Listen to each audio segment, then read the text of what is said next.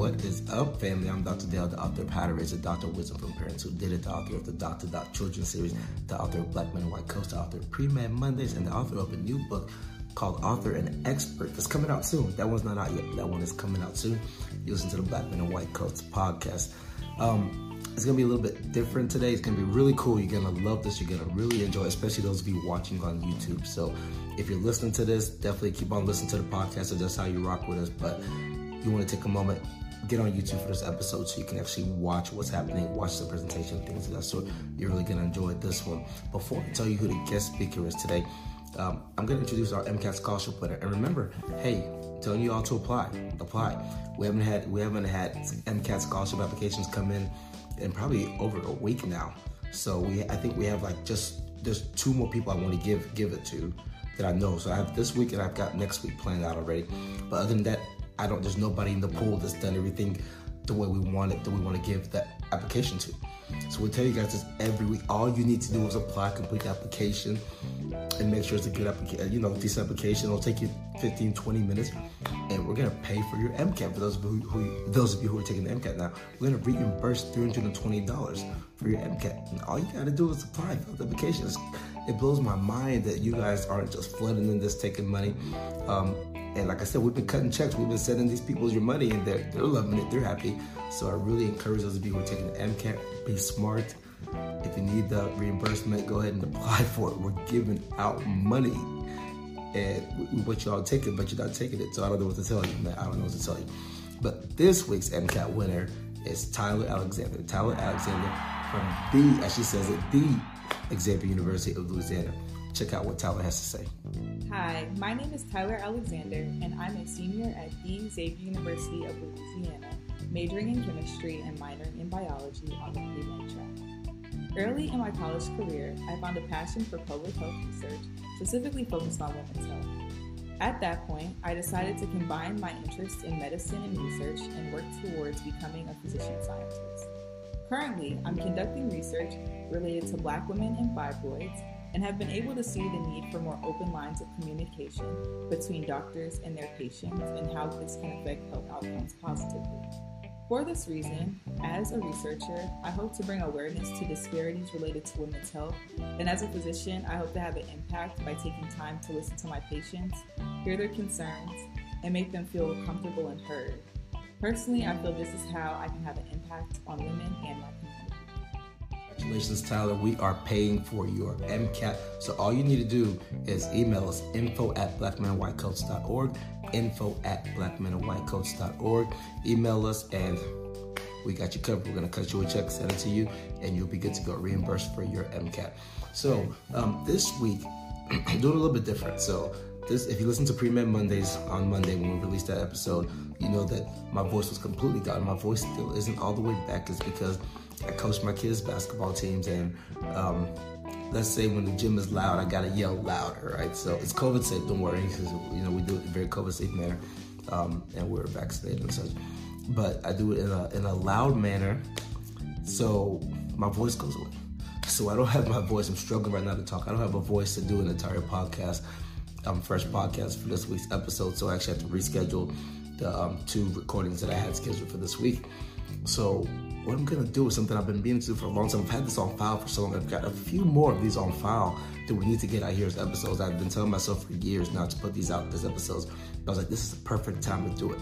So I'm actually going to let you guys hear from Dr. Bernard Harris. Dr. Bernard Harris, he was the keynote speaker at our first Black Men and White Coats Dallas Summit, the one we did in Dallas, our first one a couple of years ago, and just phenomenal. He is a Black male physician. He is an astronaut. If I recall right, the first Black person to walk in space. We've had some great Black folks in space.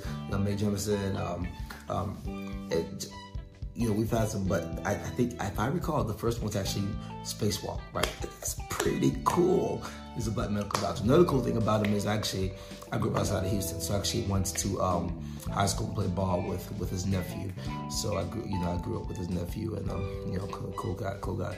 So anyways, I want you guys to hear from Dr. Bernard Harris, hear his story, hear his journey, and I think you're gonna love it, man. You are going to love it. Check it out.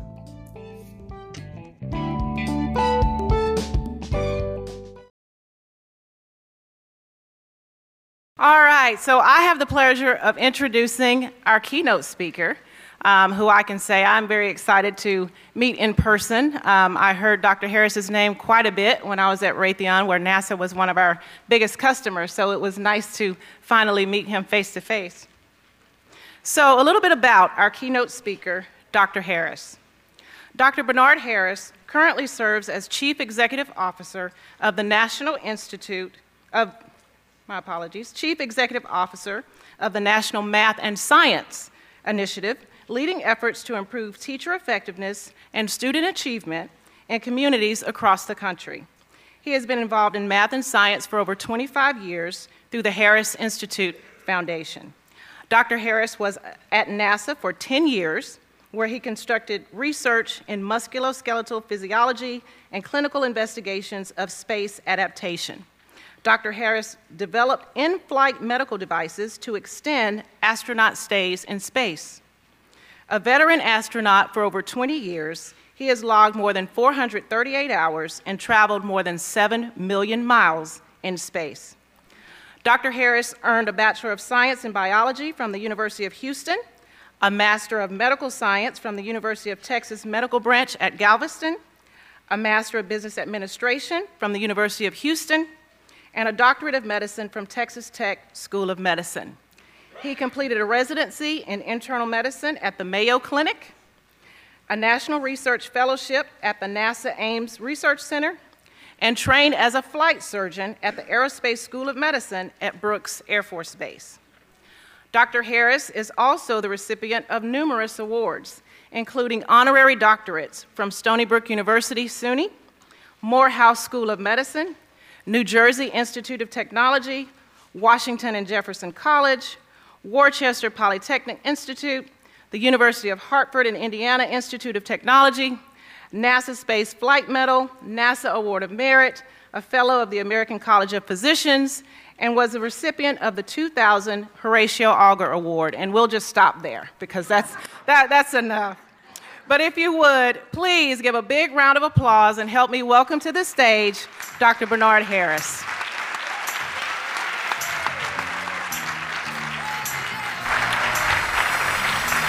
Thank you. Oh, I like that song. Good afternoon. How's everybody? You guys been having fun today?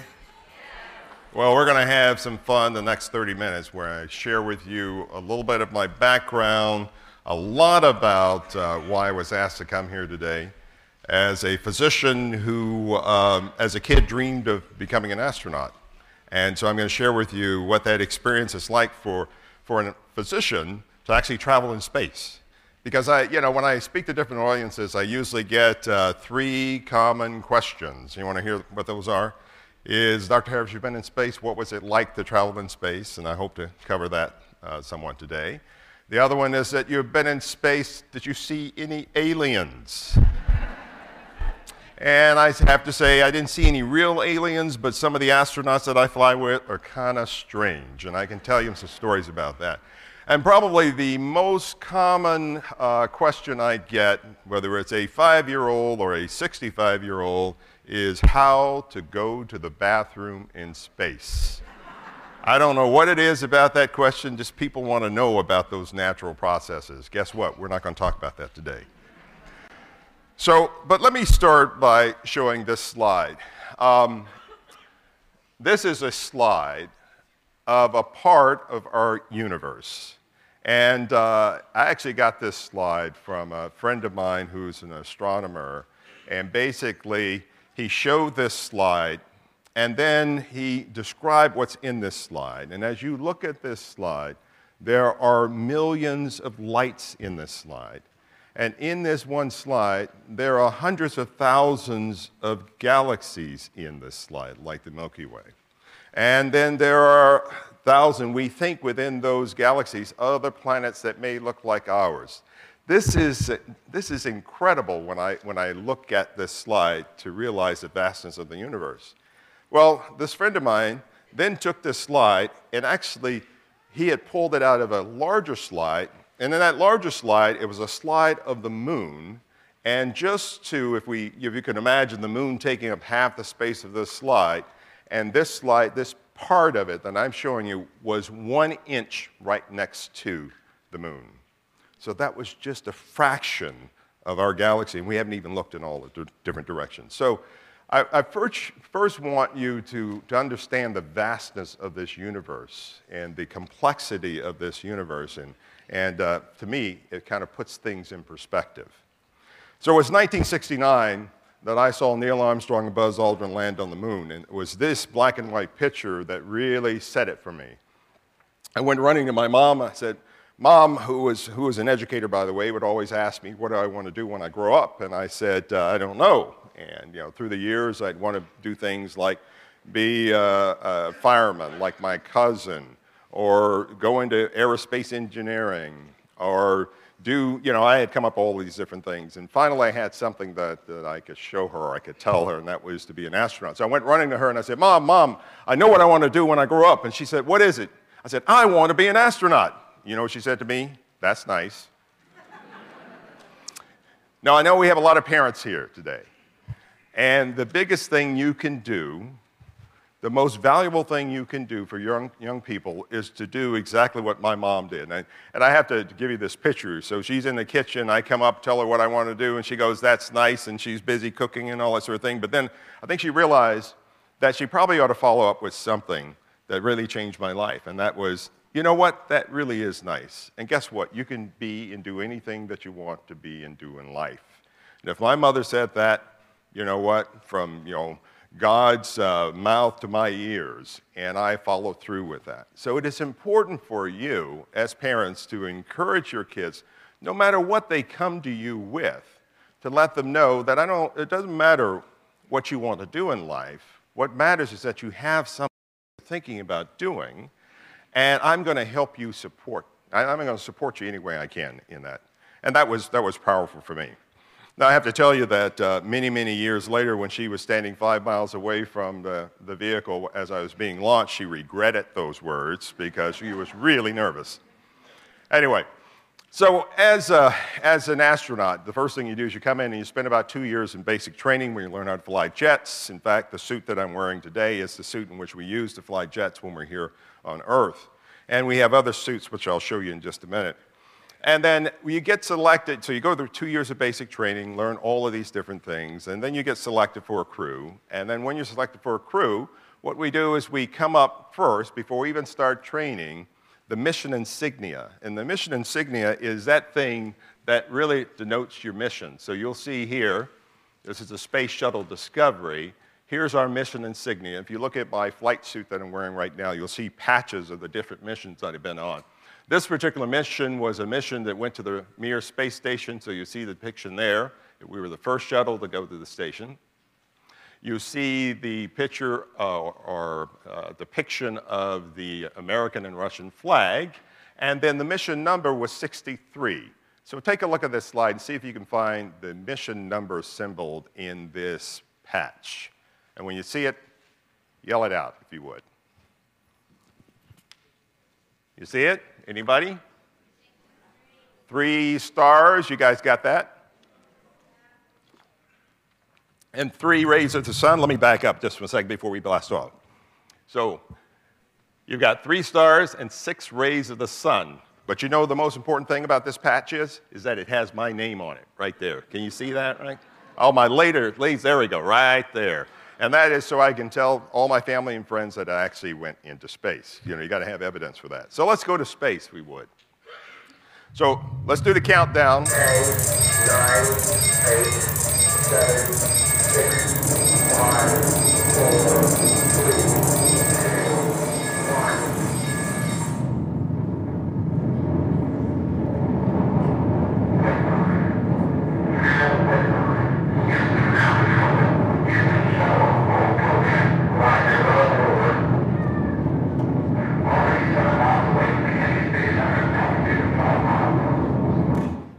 Now, I know you've seen that many times before, but you may not know that that vehicle weighs 5 million pounds.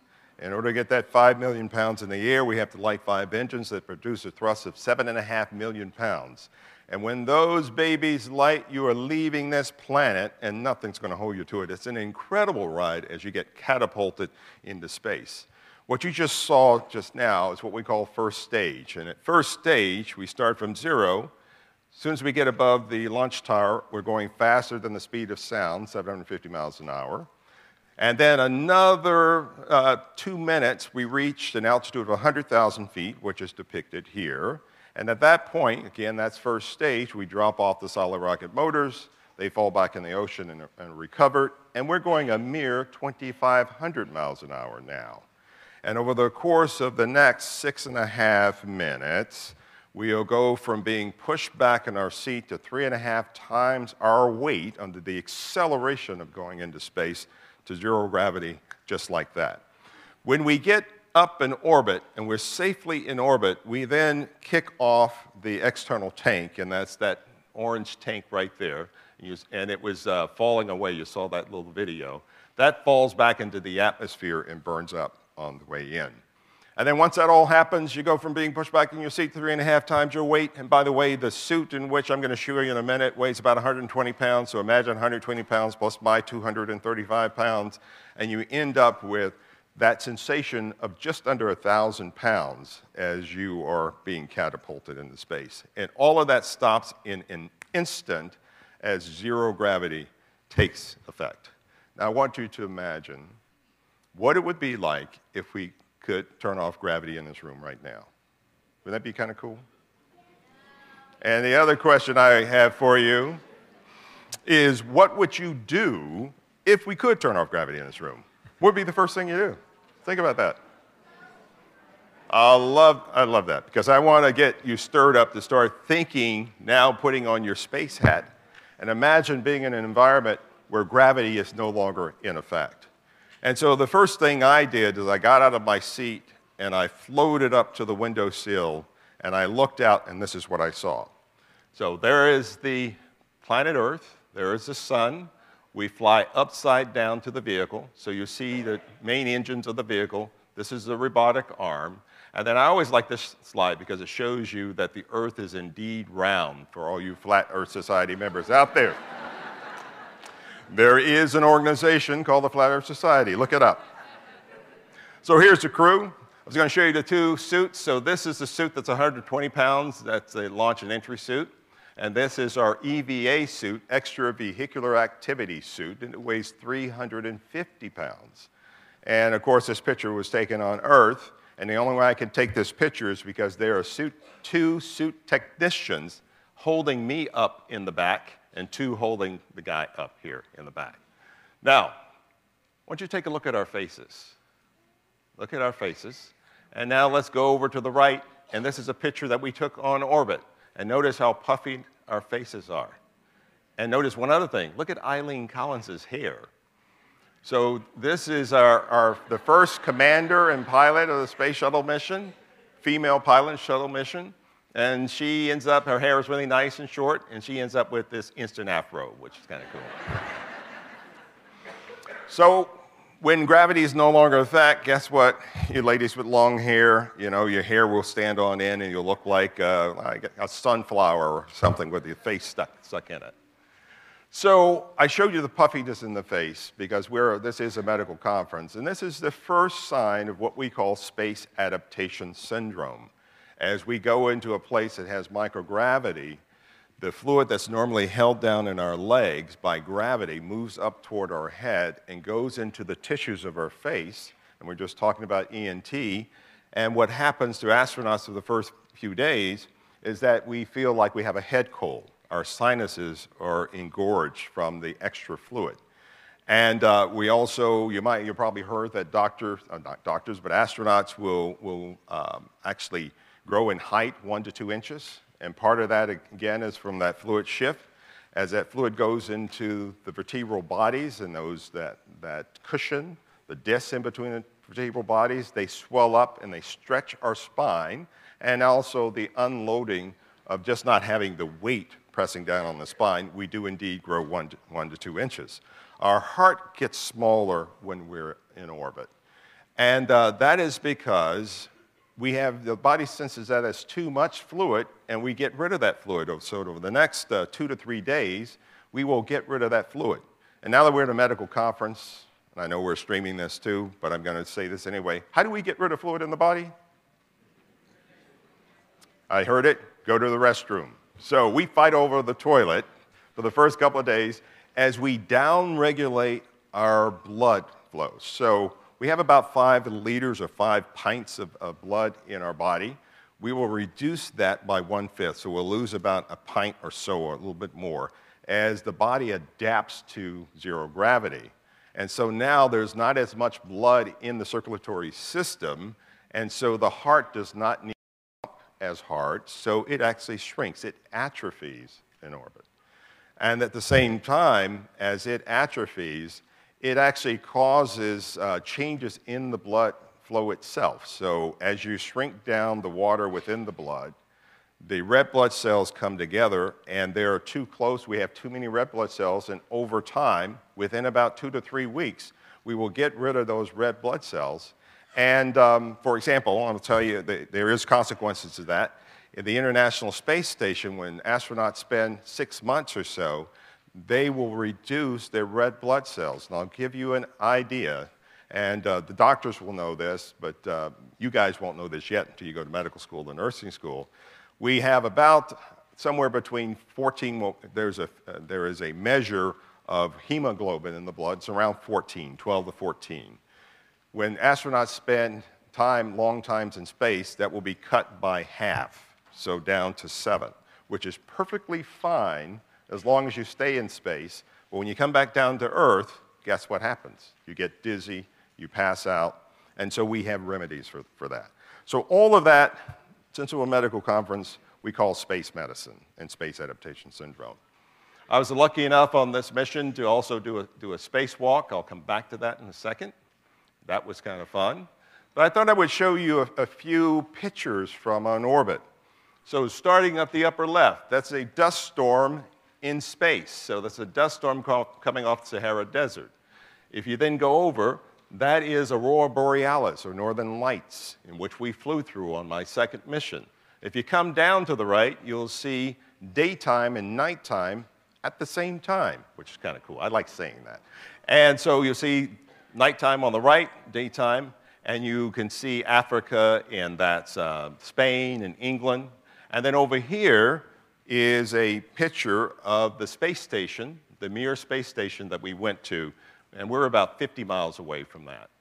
Here's another beautiful picture of Northern Lights, and then a picture of what a city looks like. This happens to be Anchorage. I was there a few weeks ago, and I took this picture to show them what it looks like from space. And by the way, if you don't try to get my laser pointer to work, that little spot here is what an airport looks like from an orbit. Now, I told you we blast off into space. I told you how we got to space, but I didn't tell you how fast we're traveling, around 17,500 miles an hour. And at 17,500 miles an hour, we can go around the world every 90 minutes. At 17,500 miles an hour, we see a sunset or sunrise every 45 minutes. So imagine that day and night, every 90 minutes. And here's, I'd like to show you what a sunrise looks like from space.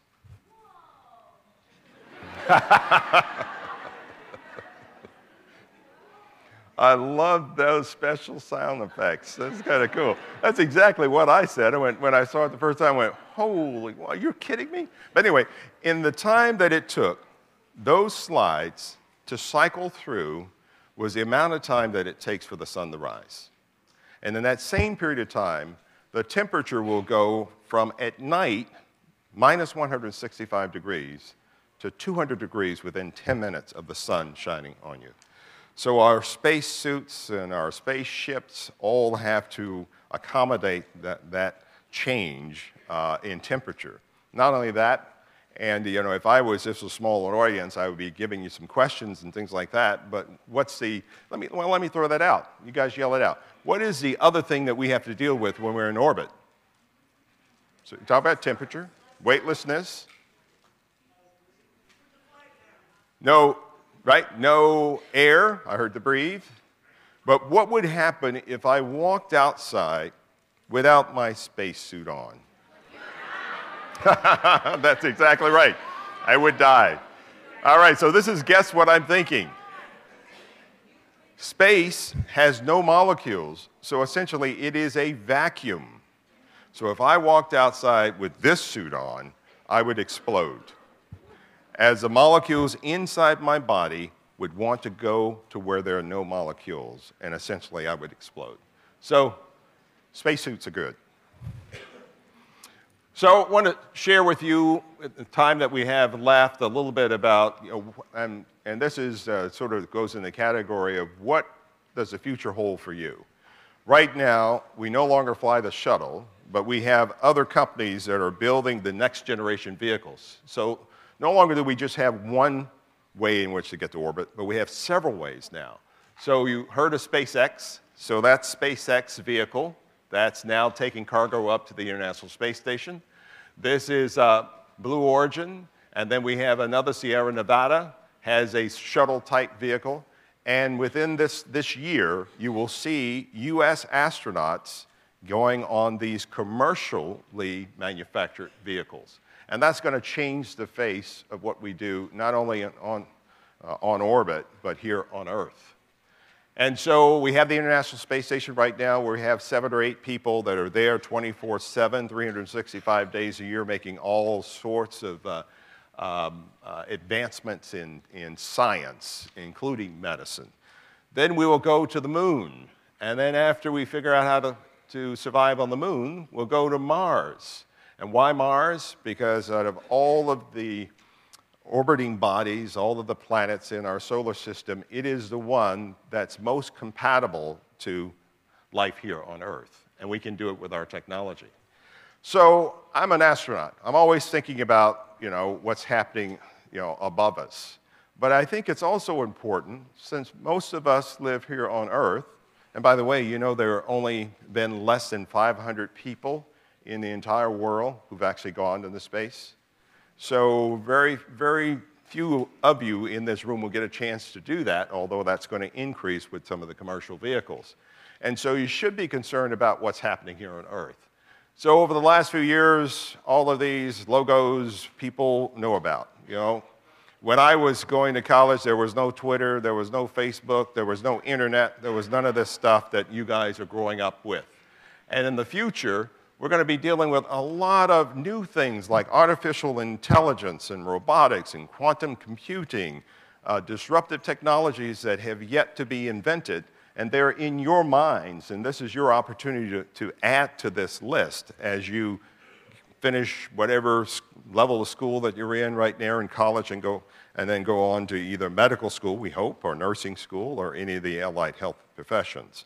And so the big question I have for you as you leave here, and I'm thinking that you're here either because your parents are concerned about this question, and that is, are we prepared? Are you prepared for the future?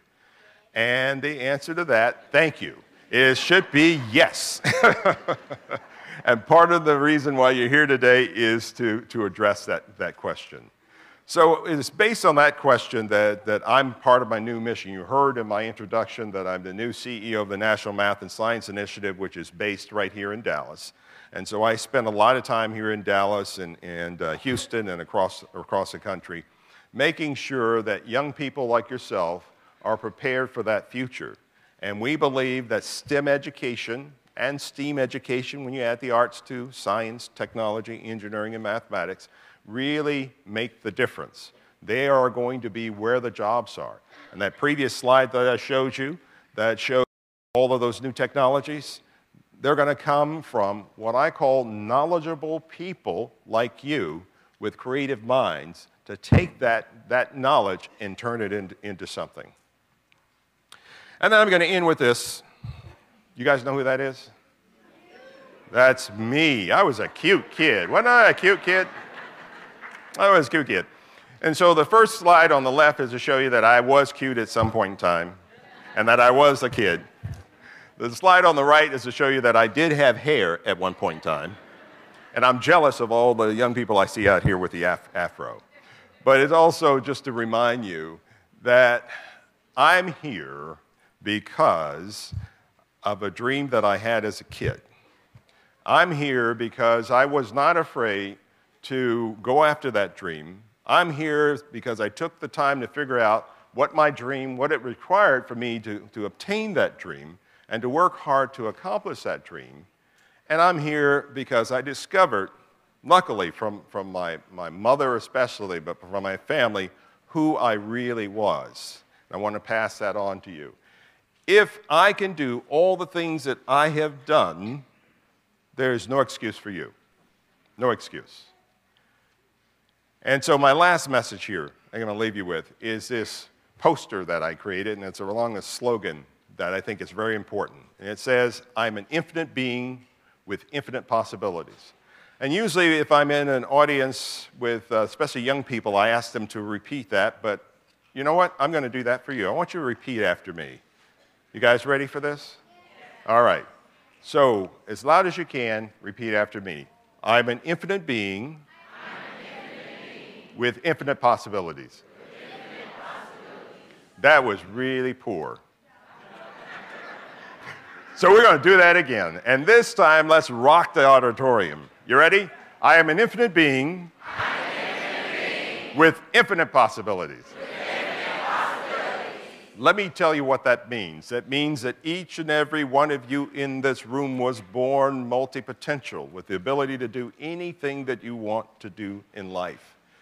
Number two, it means that each and every one of you in this room is multi-talented. You came in this world with certain talents. You know, some of you might wonder why you love music, why you can sing, why you can dance, why you can play basketball or football, and it just comes natural to you. You were born with that. And there are other abilities and talents that you can acquire using something that we walk around with every day, and that is our brain. And that's what courses like this are, summits like these are for. That's what the classes and what you're taking in your schools are for, is to add to that talent tool, to that ability. And then lastly, and this is the most important thing, I believe that each and every one of you in this room was born for a reason, that there is a reason. There may be reasons that you're here on this planet. And if you believe all three of those things and believe that last one, you're going to make a difference, not only for yourself as an individual, you're going to make a difference for your community and eventually the nation. And with that, I'll say thank you very much, and I'll show you my last few slides, which is me walking in space, which was the funnest thing to do as an astronaut. Isn't that cool? Thank you. You can stay up here. We're going to do a Q&A. Okay, sounds good. Thank you.